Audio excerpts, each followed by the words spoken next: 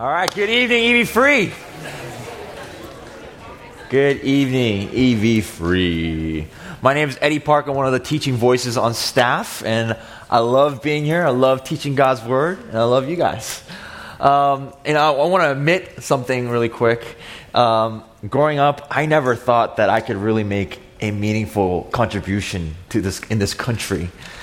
And to be quite honest with you, it's because of my race. Unlike the city of Fullerton, I'm Korean.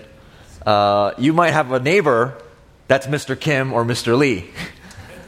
But I grew up in North County, San Diego. Anyone know the area, North County, San Diego? Yeah, a few of us. I didn't grow up on the coast side. I grew up way inland. All right? So in elementary school, no one really knew what Korean was growing up. And so in first grade, second grade, third grade, fourth grade, fifth grade, in every single grade, I got asked the same exact question. Are you Chinese or are you Japanese? And I would say, I'm Korean. And they'd be like, well, where are they from? From Korea. Well, where's that? It's in between China and Japan. And it didn't take too long for me to figure out, I don't think these guys are going to elect me president of anything. And growing up here, even watching media, I never really saw any talented A-list Asian actors, right? Other than maybe Jackie Chan. And in terms of professional athletes, the only Asian kind of pro athletes were pitchers. But the only thing that this arm could throw down is a violin bow, not a ball of any sort. And until about high school, when this show was created called American Idol. Do you guys remember that show, American Idol? Anybody know that show? American Idol was this talent show, highly viewed and watched in the United States, where thousands upon thousands of ordinary, regular people can try out to become America's next pop star. And there was this one Asian guy who put us on the map. His name was William Hung. Do you guys remember this guy? And he got famous for singing that Ricky Martin song. Do you guys remember what song that was? She Bangs, right? Talk to me, tell me. Remember that? It was viral, right? But I don't really want to talk about William Hung, right? But what I really want to try to get to is that after that show came out, American Idol, producers and marketers realized the amount of attention and obsession that our culture had with talent. And so all these shows started spinning off of American Idol, like America's Got Talent. And so that's what I want to talk about today, is talent. 2 weeks ago, our church launched a series called Generosity in Service. And our pastor, New Community, Aaron Kerr, he talked here about, do you guys remember? Time. And he beautifully taught us that time is a gift to serve God and to serve others. And so this week, I'm going to talk about talent when it comes to serving in the church. But here's the problem. Like I said about American Idol and America's Got Talent, our culture has become so obsessed with talent, feeling that we need to be talented in order to make a meaningful contribution or an impact. And I can really admit that even here at EV Free, we can perpetuate some of that. There's this perception that here at EV Free that we're like this well-oiled machine.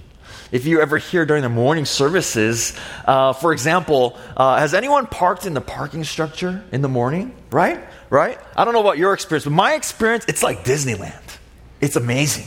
I always come in and enter in from the Bassian entrance, and what happens is I creep into that driveway, and what always happens is some car leaves open a prime time space on the first floor. And I don't want to park on the third floor because I have all this daddy baby gear that I have to carry, and haul down 3 flights of stairs. But I always want to park on the first floor. But the problem is what? there's this wooden gate that's blocking the aisle to get to that parking spot, always, right? But what's amazing about our parking team here at EV Free is that not even 3 seconds goes by when I notice that parking spot opens. I see a woman running down the parking structure, grabbing that wooden gate and opening it for me because she realizes that that parking spot just got open and I'm waiting for it.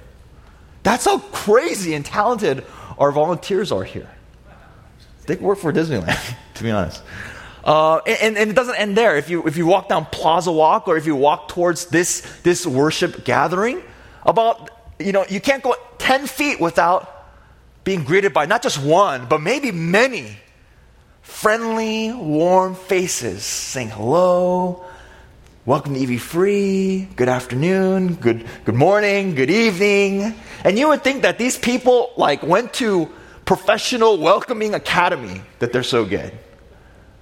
And if that's not enough, you enter into a space like this or a space like the worship center, and we run a tight 64-minute production service with lights, with sound, with an amazing band, with a young worship leader with a high fade haircut. You could tell that I used to lead worship, right? And then you have this gifted, articulate speaker, not including this week, but normally we do. And so I'll admit, even us as a church, we can perpetuate this sense of you need to be at a certain level or certain par. And it's easy to feel what can I really offer this place? What kind of contribution can I really make? There's so many talented and gifted people here. And you almost want to say I'm not good enough to be on host and greet team. I can't do this for more than 20 minutes. I can't facilitate a community group or a rooted group. Those people have issues. I'm not trained for that. I can't be on worship team. They keep on talking about 6, 5, 1, 7, 1, 2, 5. I can't keep up with all those numbers and all those clicking in the ears. It's easy to feel I'm not good enough. What can I possibly offer this gathering, this community? But what I actually want to offer to you tonight is that it actually has nothing to do with how much talent you have. It actually has nothing to do with how talented you are. But there's something much more important than talent and even using your talents and skills and gifts. Well, what is that? Well, Paul, the Apostle Paul, tells a very, very talented and gifted church what is more important. He tells it to a church in Corinth. So if you can open your Bibles, if you can flip your phones, or if you want to just look up into the screen, we're going to have 1 Corinthians up on the screen. I always get psyched out because I don't hear the pages rustling, so I never know if everyone's there yet. But as I'm reading through 1 Corinthians, I feel I don't need to watch gritty television anymore. I'm really into gritty television, political dramas, House of Cards, or my wife, she's really into those murder. I said CSI, but she's really into Castle and Cold. But no one knows those shows, but I just say CSI or NCIS. But I feel 1 Corinthians has all the entertainment I need. You know why? Because it has the big three: money, sex, and power. In the end of the letter of Corinthians, Paul talks about money. He talks about this collection. He's encouraging the Corinthians to set aside their resources for the poor in Jerusalem, the hurting believers. And there's also this suing of each other within the church.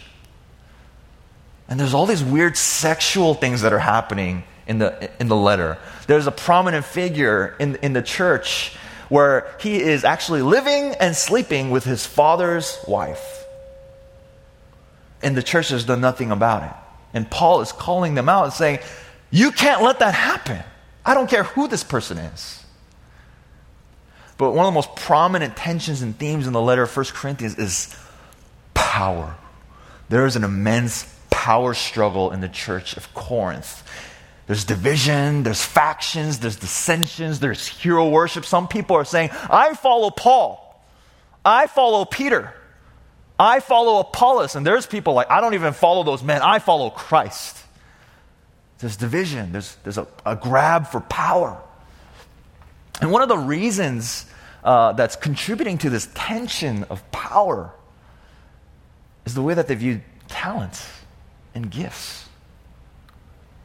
Historians would say that the city of Corinth could be equated to the city of Los Angeles or Las Vegas, an epicenter of trade, commerce, and entertainment. So just like how Los Angeles and Las Vegas has some of the world's best entertainers, Corinth was the same, filled with people with charisma, with talent. But one of the talents or giftings that was causing such an issue was this gift of tongues. Tongues is this ability to speak in another human language that you don't know or are trained in, but spiritually you're able to speak the language. Or it's a language that's this angelic type of language that only the divine can understand. And these people that were speaking these tongues were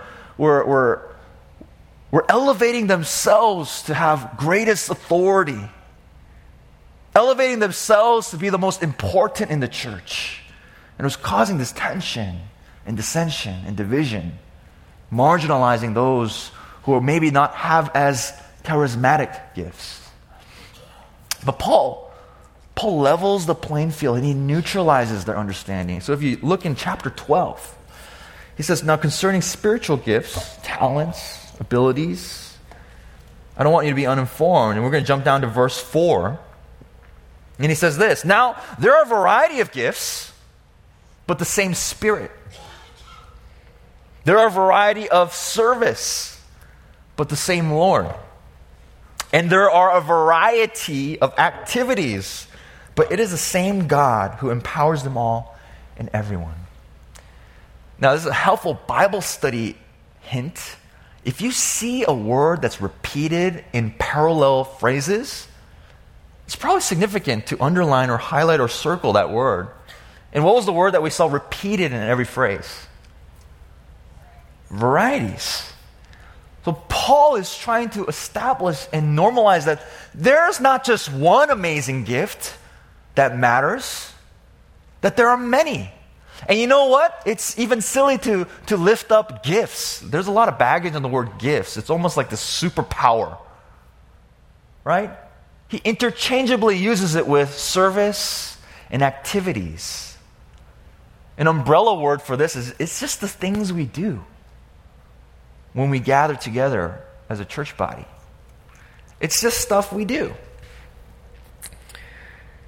And Paul carries on and he says that, you know what? It's not even about the gifts, the talents, and the skills in it of itself. Intrinsically, using those gifts is no good.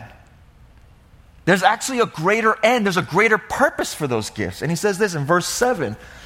To each is given the manifestation of the Spirit, the gifts, service, activities, for the common good. Meaning that the purpose, the ends of those gifts, activities, those service, those things that we do is for the betterment of the other person. It's for the betterment of the collective. It's for the common good. And he lists these gifts. Wisdom in it of itself has no intrinsic value if it does not improve the betterment of the person in front of you. Knowledge in it of itself has no intrinsic value unless it is for the betterment of somebody else. Faith in and of itself has no value unless it's to build up and encourage others to live more faithfully, to live with more risk and hope and love. Healing, miracles, if it's not for the purpose of somebody else and making their life better, then what is it for? For boasting?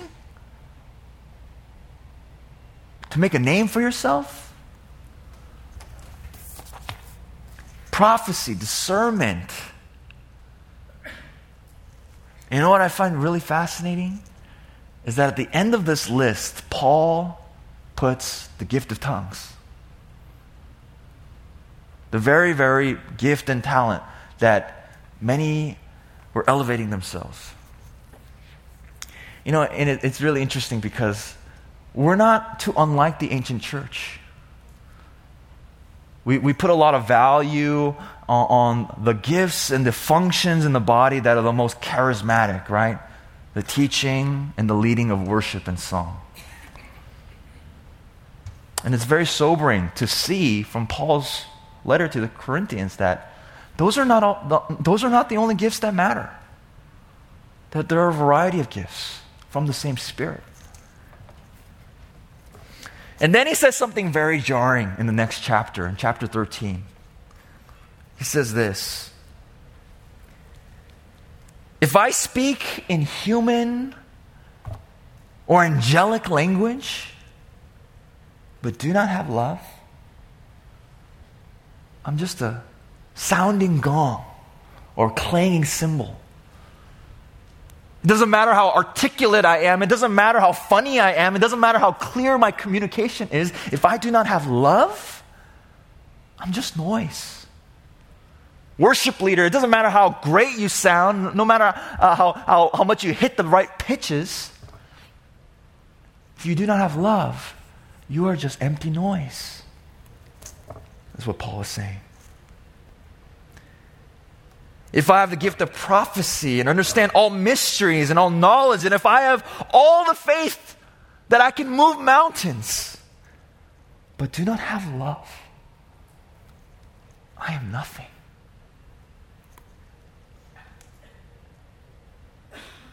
And he goes on to say, and if I donate all my goods, if I sell all my possessions and manifest and show the world the greatest example of self-sacrifice, right? Giving all your possessions away and giving it to the poor, but do not love. Or what about doing the ultimate, highest honor in the Christian faith, dying for the faith, giving your life as a martyr? But if we do not do that out of love, what does Paul say? I gain nothing. It's not about the talents and the service and the gifts in and of themselves, but there's something greater. It's not about using your talents, but it's about practicing love. Paul goes on and he writes probably the most beautiful description of love in human language. And can we do something special? Can we actually all together read aloud his description of love? I'm going to have it up on the screen. And if we could just take some time to read it slow, reflective, not trite, and really ponder the words that Paul is saying of what love is. Can we do that? Can we try that out? On the count of 3. 1, 2, 3. Love is patient and kind. Love does not envy or boast. It is not arrogant or rude. It does not insist in its own way. It is not irritable or resentful. It does not rejoice at wrongdoing, but rejoices with truth. Love bears all things, believes all things, hopes all things, endures all things. Amen.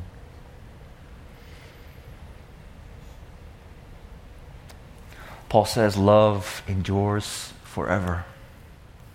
Love never ends. He says to the church that wisdom will pass away, prophecy will pass away. The gifts will cease, but you know what? Love will not end. And he says this thing about being a child. He says, when I was a child, I act like a child, I walk like a child. But when I grew up to be a man, I left my childish ways behind me. And saying, I know in part, but I'll know fully. And it's almost cryptic. But what Paul is saying, he's making a prophetic statement about the future. He's making a statement that in the end, all we will have is love. That in the new world that we will enter in because of Christ, all that will be left is faith, hope, and love. And love will be the language in which we communicate. Kindness will be the way in which humans will connect and communicate with one another. Patience will be the way that humans connect and relate with one another. That is what intrinsically is valuable. Practicing and moving towards the end, which is love. Love endures forever. I want to tell you a simple story about one of our members here at EV Free. Her name is Jen. She is a mother of two, a wife, and she's on my Love Europe missions team. And in one of our meetings for Love Europe, we got to share our testimonies and stories of how we came to faith and how we came and landed here at EV Free. And there was something particular about her story that really excited me. And it's a simple story, but it was quite profound. She said that, when she came here to EV Free, she just wanted to attend. She had some baggage, from her previous church, and she almost wanted to hide. And kind of connected to some of the things that we were talking about in the beginning, she just noticed that there's so many gifted and capable people, and she would just feel intimidated or inadequate to even, she'd just say like, oh, I'm not good enough. What can I really contribute to this place? But slowly, as she was sharing her story, friends would invite her to women's ministry. And then invite her to lead in women's ministry. And then invite her to lead worship for women's ministry. And then she ultimately became a Bible teacher for Pursuit, which is one of our main women's ministry programs here. And if that's not all, she's actually one of our high energy, very talented executive assistants on staff here at EV Free. And like I said, she's on my missions team. But what excites me is not the fact that she's doing so much, she's using so many gifts and her talents, and she's getting involved. That's not what was exciting to me, actually. I met her up for coffee this week, obviously asking if I can share the story in the message. But what really excited me was that she said, Eddie, I realized that God has been preparing me this whole time to be a shepherd for so many other women who need love. There's so many people here that need love. And it's so simple, but there's something profound in what she said. Because it's not about, from God's perspective, does He care that she's using her gifts and talents? And from God's perspective, what's important is that she's practicing love. Practicing love. And why that's so important is that this world is not patient. This world is not kind. This world is full of envy and self-boasting and rudeness. And the only thing that has showed me anything different is the cross of Jesus Christ, which is the very reason why we gather in this space and place.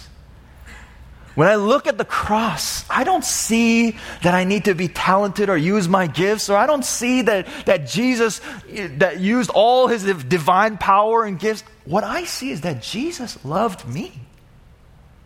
That Jesus knew me.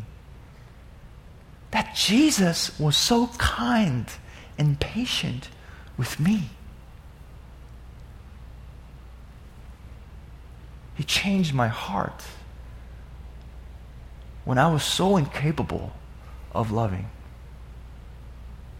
But now He gave me a community where I can practice how to love. So church, when it comes to serving in the church,